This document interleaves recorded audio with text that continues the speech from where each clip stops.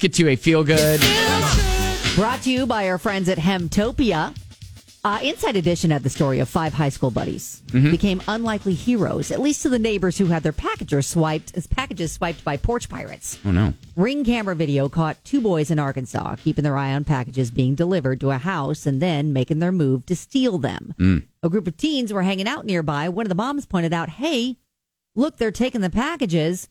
So the boys decided to chase down the thieves. Their names are Larry, Noah, Kylan, Jordan, and Alex. They look like a boy band. Tell us what happened. It started out like every other day. You know, we come here, play video games, start to wind down after school. And then all of a sudden, my mom was like, there's some people stealing packages over there. And we were like, oh my gosh, there is.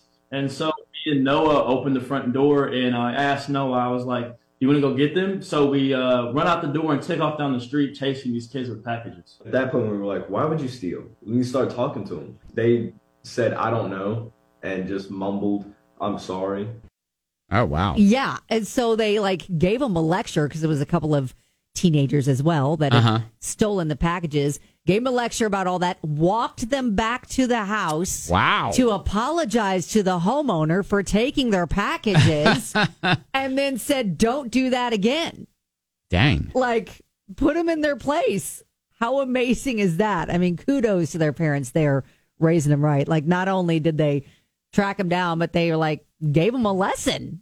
A little stern talking to them. Stop it. Don't do that. Look at that. It's not yours. That is good. And they were like, I don't know. We just thought it would be something good in there. Okay, it's not yours. Don't do that. Yeah, what are you going to do when you open it and it's dog food? Right.